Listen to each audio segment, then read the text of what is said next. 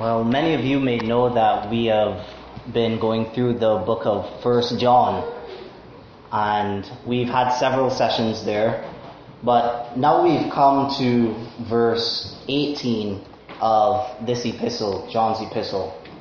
And if you would turn with me there, and we'll read from verses 18 to 27 this morning. And it reads thusly: Children, it is the last hour, and as you have heard that Antichrist is coming, so now many Antichrists have come. Therefore we know that it is the last hour. They went out from us, but they were not of us. For if they had been of us, they would have continued with us. But they went out, that it might become plain that they are all not of us. But you have been anointed by the Holy One, and you all have knowledge. I write to you not because you do not know the truth, but because you know it, and because no lie is of the truth. Who is the liar but he who denies that Jesus is the Christ? This is the Antichrist, he who denies the Father and the Son. No one who denies the Son has the Father. Whoever confesses the Son has the Father also. Let what you heard from the beginning abide in you. If what you heard from the beginning abides in you, then you too will abide in the Son and in the Father. And this is the promise that he made to us, eternal life. I write these things to you about those who are trying to deceive you. But the anointing that you receive from him abides in you, and you have no need that anyone should teach you. But as his anointing teaches you about everything, and is true, and is no lie, just as it has taught you, abide in him. Let's pray. Father, we are grateful, Lord, for your goodness towards us, for your truth, God, that you have revealed to us. Oh, Father, as we consider the text before us, grant that we have ears to hear. Lord, grant that I have clarity of mind and expression, that we may all laud and praise the Christ who has bought us with his blood. These things I ask in Christ's name. Amen. Now, as I said before, we've been plodding our way through this epistle, and in the short time we were here, we would have noticed that John is primarily focused on providing us with diagnostic tests of true Christianity. These diagnostic tests or indicatives come to us against the backdrop, though, of rampant apostasy and false teaching. So it's no wonder that John is concerned to ensure that the hearers of his message are assured that they have eternal life. Much of what we covered in our previous section was directed towards this end. We were exposing ourselves to the scrutiny of Scripture and looking within us to see, well, do we have what the Bible is saying or pointing towards are indicatives of true Christianity? Do we have it? And we also receive much encouragement from those passages. And we will shortly see that this portion of Scripture is not much different. The main idea John wants us to see within these few verses is that saving faith is discerned by enduring in correct belief. Or put more simply, saving faith is enduring faith. To convey this rather simple truth, John makes use of two broad ideas, which we will focus on throughout our time this morning. The first relates to warnings concerning the Antichrist, who they are, the nature of them. And the second relates to his encouragement to believers in light of this rampant apostasy. So let's look at the first idea that John is highlighting to us. He begins his message by saying, "Little children, last hour it is." I know that's not what we have written in our modern Bibles, but that's how the Greek text is literally worded. And it's the Greek text that gives us a sense of the finality and gravity of what is coming. The chilling language makes it difficult for us to avoid that he's speaking about something climactic or apocalyptic even. His words correspond closely to the many references we see in Scripture of the last days. And while we won't endeavor to survey the Scripture to get a comprehensive picture of what it means to be in the last days, At a basic level, we should see that this reference corresponds to that period of human history between the first and second coming of Christ. We should be mindful, though, that John isn't providing us with a theological tidbit. He's not reminding you why you have AD written on your calendar. That's not the idea. He is bidding us to sense and to see the urgency of living within a time where falsehood is rampant, where deceit and lies are at every corner. That is the thrust of John's first words within this portion of the text. We have had a slow build-up to this point in human history. Just as you would expect in a football game, perhaps if any of you are sports fans, for there to be amicable smiles at the beginning, people helping out those who they've fouled, looking to, help out teammates.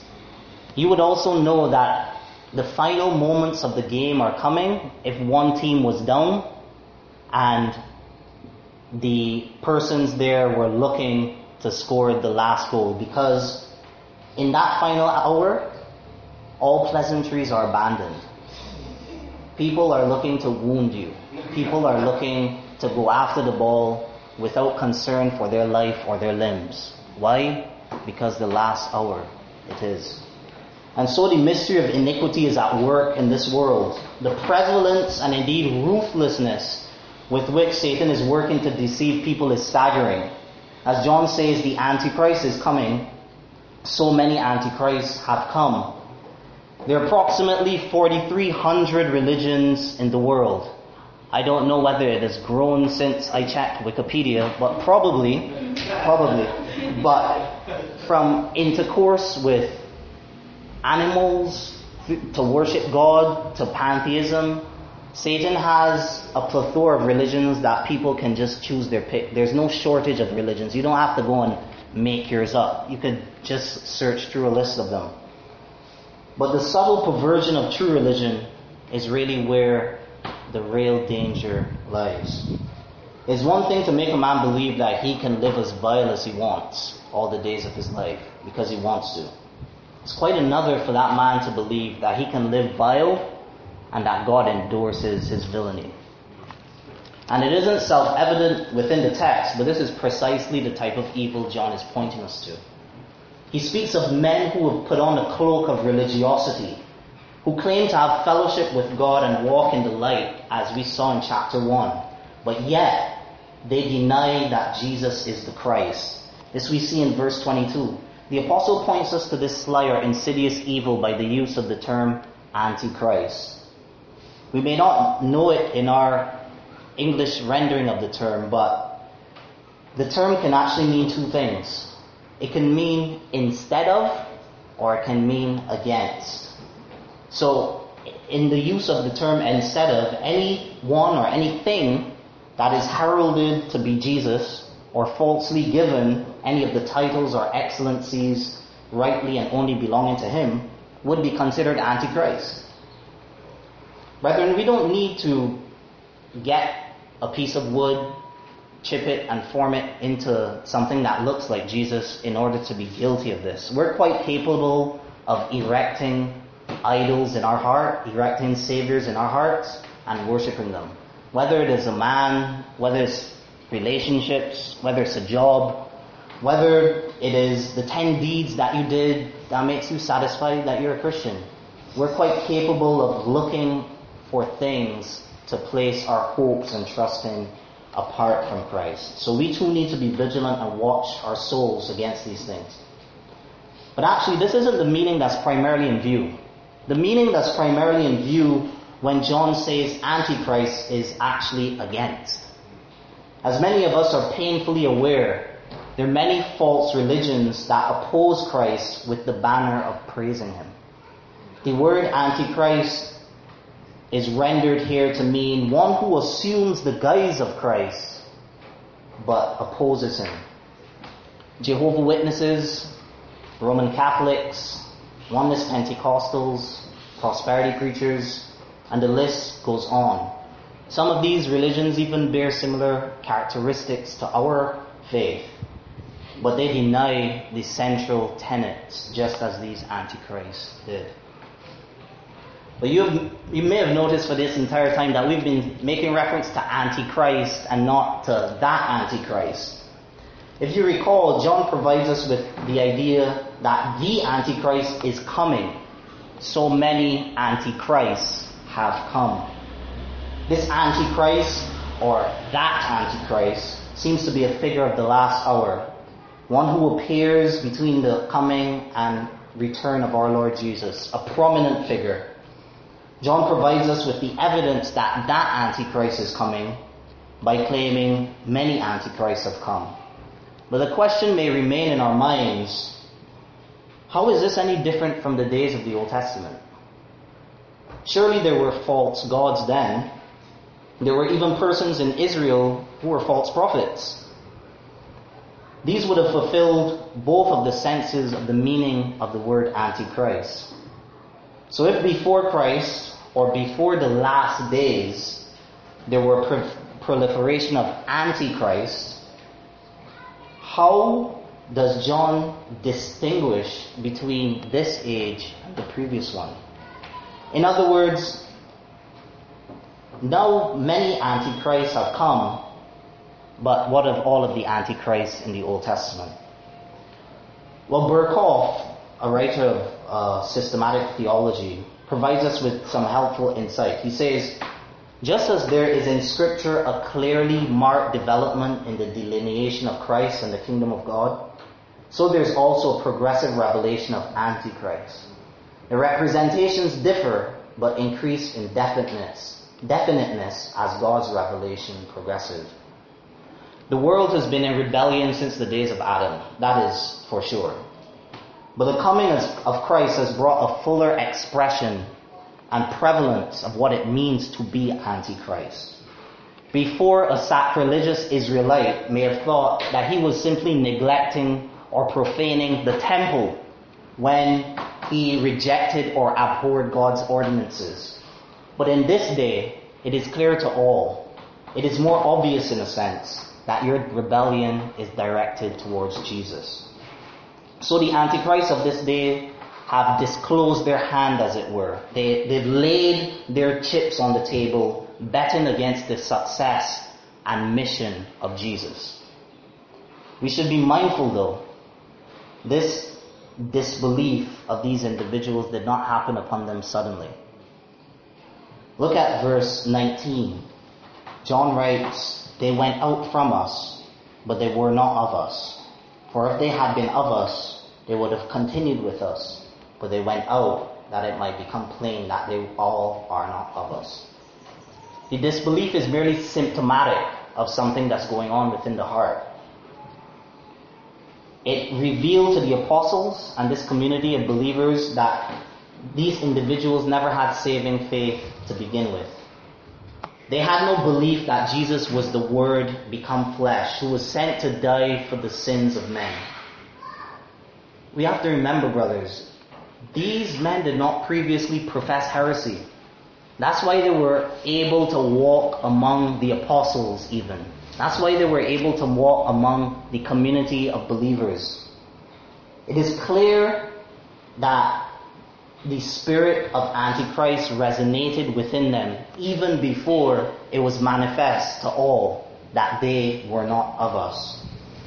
Just as it is clear that an adulterer does not become an adulterer overnight, but has long flirted, has long toyed with the desire in his heart and that which is sexually immoral, we should also see that the road to heresy, to open heresy, may take a while. It is possible, brothers, to hide among the faithful for years while harboring thoughts and desires which are Antichrist. It is in fact a sad reality within many local churches that superficial relationships foster this type of phenomenon. We should be wary, brothers, concerned for the sake of our souls when we seek to remove ourselves from the company of believers, especially when we're confronted with sound doctrine.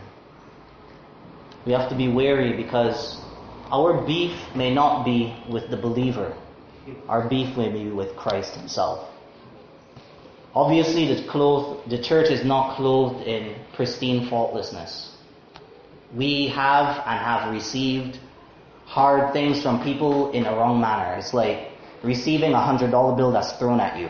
No one wants a $100 bill thrown at them. They want the $100 bill, but the manner in which we've received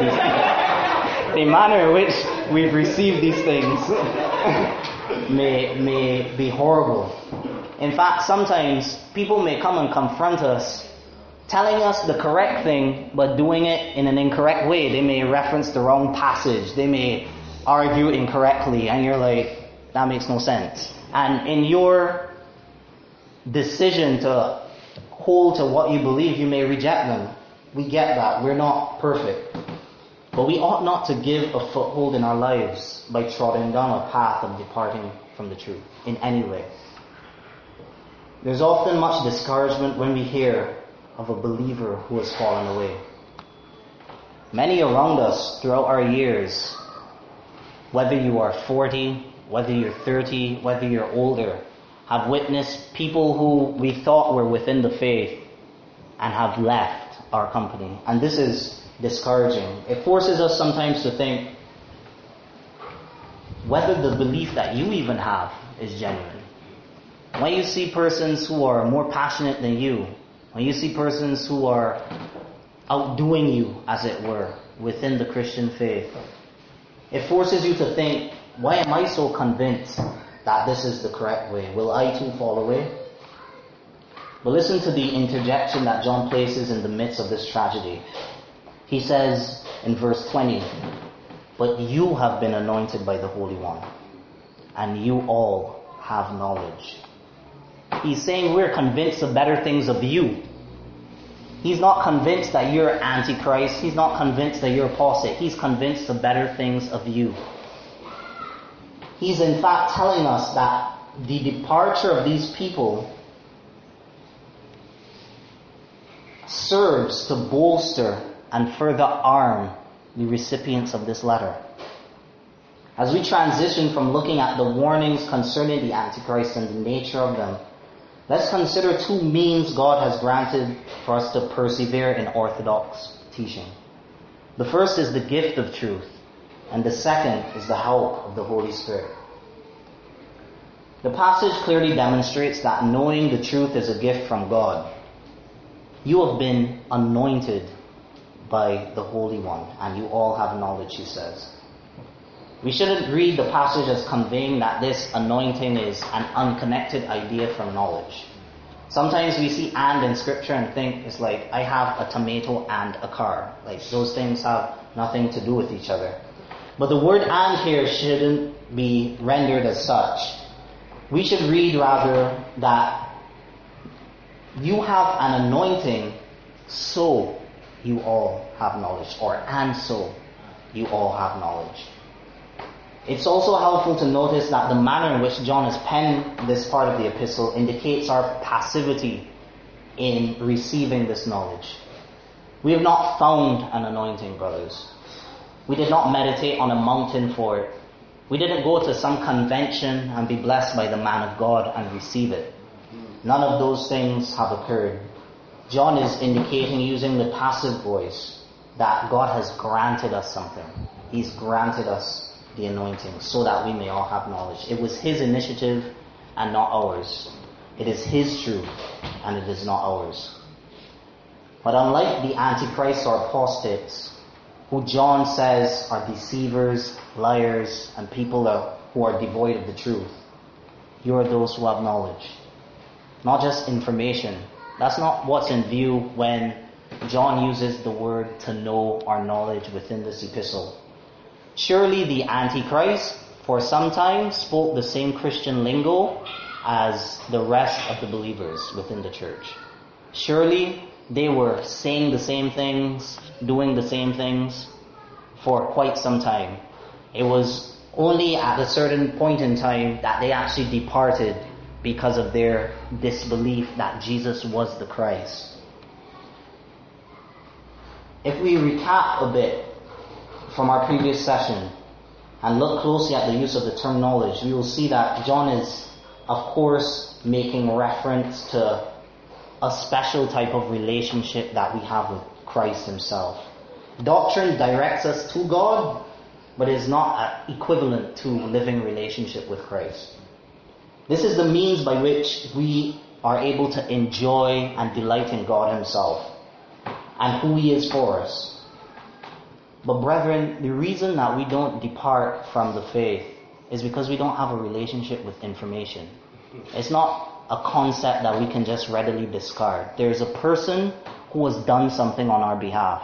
There's a Christ who has made a great condescension, as our brother preached for us just a week ago. There's a Christ who has made a great condescension for us, who has took upon himself the punishment for our sins on our behalf, and has been raised so that he can be our righteousness. This is the person who we are enjoying to, not an idea, not some abstract concept, like how an atheist thinks of the idea of God.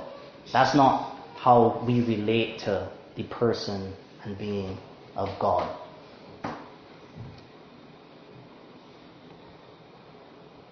And we have this gift, this knowledge, this kernel of truth, which has let aflame our hearts with life through the work of the Spirit. This is implied by what John mentions as the anointing. This is the help the Spirit provides for us, and the second piece of encouragement John gives to us. If you have been a Christian long enough in Barbados, you know that the term the anointing is thrown around like confetti. Everyone is anointed for this and that. So it may be helpful to briefly look into what John means by the anointing. But before we do that, it may be to give greater clarity to what the anointing is. Let's look at who it is that provides the anointing. Because often we hear that this person anointed this person, or this person did this person and became anointed. Let's look at who gives the anointing. Who is this Holy One that John is speaking about? Unfortunately, nowhere else in this book John uses this term, but it does occur once in the Gospel. In chapter 6 and verse 69, Peter, after many disciples left Jesus, confesses and does not deny. He says, "You are the Holy One of God." This actually clarifies for us what the anointing is, because it is the Holy One that provides us with the anointing, as we see in verse 27 of this epistle. This anointing teaches us truth, as we later see in this portion. The surrounding evidence therefore strongly implies that the anointing is the Holy Spirit who works to confirm the truth of the message that believers have heard. John Calvin, the renowned theologian of the Holy Spirit, accurately summarizes the interplay between God the Son and the Spirit in this way. He says, Jesus was anointed by the Father, that he might pour forth on us a manifold abundance from his own fullness. It hence flows that men are not rightly made wise by the acumen of their own minds, but by the illumination of the Spirit. And further, that we are not otherwise made partakers of the Spirit than through Christ. This is why John is so confident about these believers. They have received from the fullness of Christ. We often don't think about it, but the very knowledge that you have was purchased at Calvary. Christ died that we may know him. Christ died that you may be able to learn greater and greater things about him. Christ died that he may issue, or he may send forth the Spirit into our lives, that we may have greater illumination of his scripture. That is what Christ has bought with his blood. And this comes to us as an encouragement, especially as we engage the world. We have to say really hard things to people, especially pastors and teachers. We often have to preach to people things like the sovereignty of God. You've done nothing but that which God has decreed. mind blown. We often have to speak to people about things like the nature of slavery, gender roles, carrying your cross, making sacrifices of giving. We often have to bring up really hard things from the scripture and present to Christians, present even to the world. But we can be encouraged in the case of Christians that there's no need to hold back when confronting a brother or sister. We're not going to someone who doesn't want to receive the truth. We're not going to someone who hates the truth. We're going to someone who has received an anointing, who has received understanding from on high. That's refreshing for us. The most feeble of God's lambs, He nourishes with His word. The most simple among His people, He's able to feed. Ultimately, when we're speaking to Christians, when we're teaching Christians, correcting them, it's not that they have unbridled hatred and rejection of Christ like these antichrists did. These are people who the Spirit has visited and abide with, so that they know and understand and perceive the reality of God's word. As people upon whom the blessing of the Spirit has come, as those who partake in Christ's fullness, John urges us to continue in the truth. He gives us two injunctions which are really the same thing. In verse 24 he says, "Let what you heard from the beginning abide in you." But he also says in verse 27, "But as His anointing teaches you about everything, and is true, and is no lie, just as it has taught you, abide in Him." Are you abiding in the truth? John is speaking in concentric circles throughout the entire epistle, focusing in on the person and reality of Christ. He begins his letter with a great declaration, a proclamation that the Word was made life. He then continues and speaks about God being light and what that means for us, God being holy. And then speaks about how we ought to live, how we ought to conduct ourselves. Are we abiding in this truth? Are we sitting and contemplating all that Jesus is for us?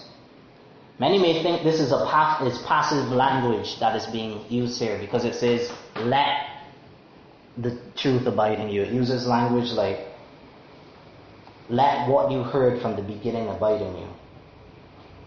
But it's quite the opposite. Though we see in the scripture an injunction not to abandon all that God has said to us in the gospel, John is providing us with an imperative to build upon the foundation that we have been given, to grow up into Christ more and more. This is clear by the many references to Christ throughout the entire epistle. He consoles believers even in their sin about what Christ has done as their advocate. He reminds people by negative example that Christ has no part with sin. God has no part of those who want to fellowship with Him and sin. Brethren, there is a centrality to the gospel message which we ought to take heed to. Let what you heard from the beginning abide in you. Have you considered what Christ has done? Do you think that you took a baby step by entering in through the gospel, but now you need to grow in leaps and bounds by concentrating on other stuff? Is that how you think of abiding in the truth? There's no fruitfulness or faithfulness where your commitment, remembrance, lauding in, praising in the gospel languishes. We may deceive ourselves thinking that we're making great strides in the Christian life, whether it is abstaining from this sin or the next sin, or bringing ourselves to a particular level of discipline. But how gospel-centered is our ethic? Do our lives revolve around pragmatism? Have we fooled ourselves into thinking because we have managed our affairs well that we're being fruitful? Beware of the Antichrist, he says. Not just explicitly heretical teaching, but endeavor to avoid anything that distracts from the truth and supreme value of Christ. And dear friend, if you have not found that you've held on to Christ in the first place, that you have long neglected Him, He refuses none that cleave to Him. All who come to Christ in sincere faith, He will hold fast to. Call out to Him even now for the forgiveness of your sins, that through faith you may be a partaker of his righteous robes. You may be certain he will keep you, that this same anointing will dwell within you all the days of your life, convincing and compelling you of the goodness and grace of God in preserving you. And let us endeavor to do this, brothers.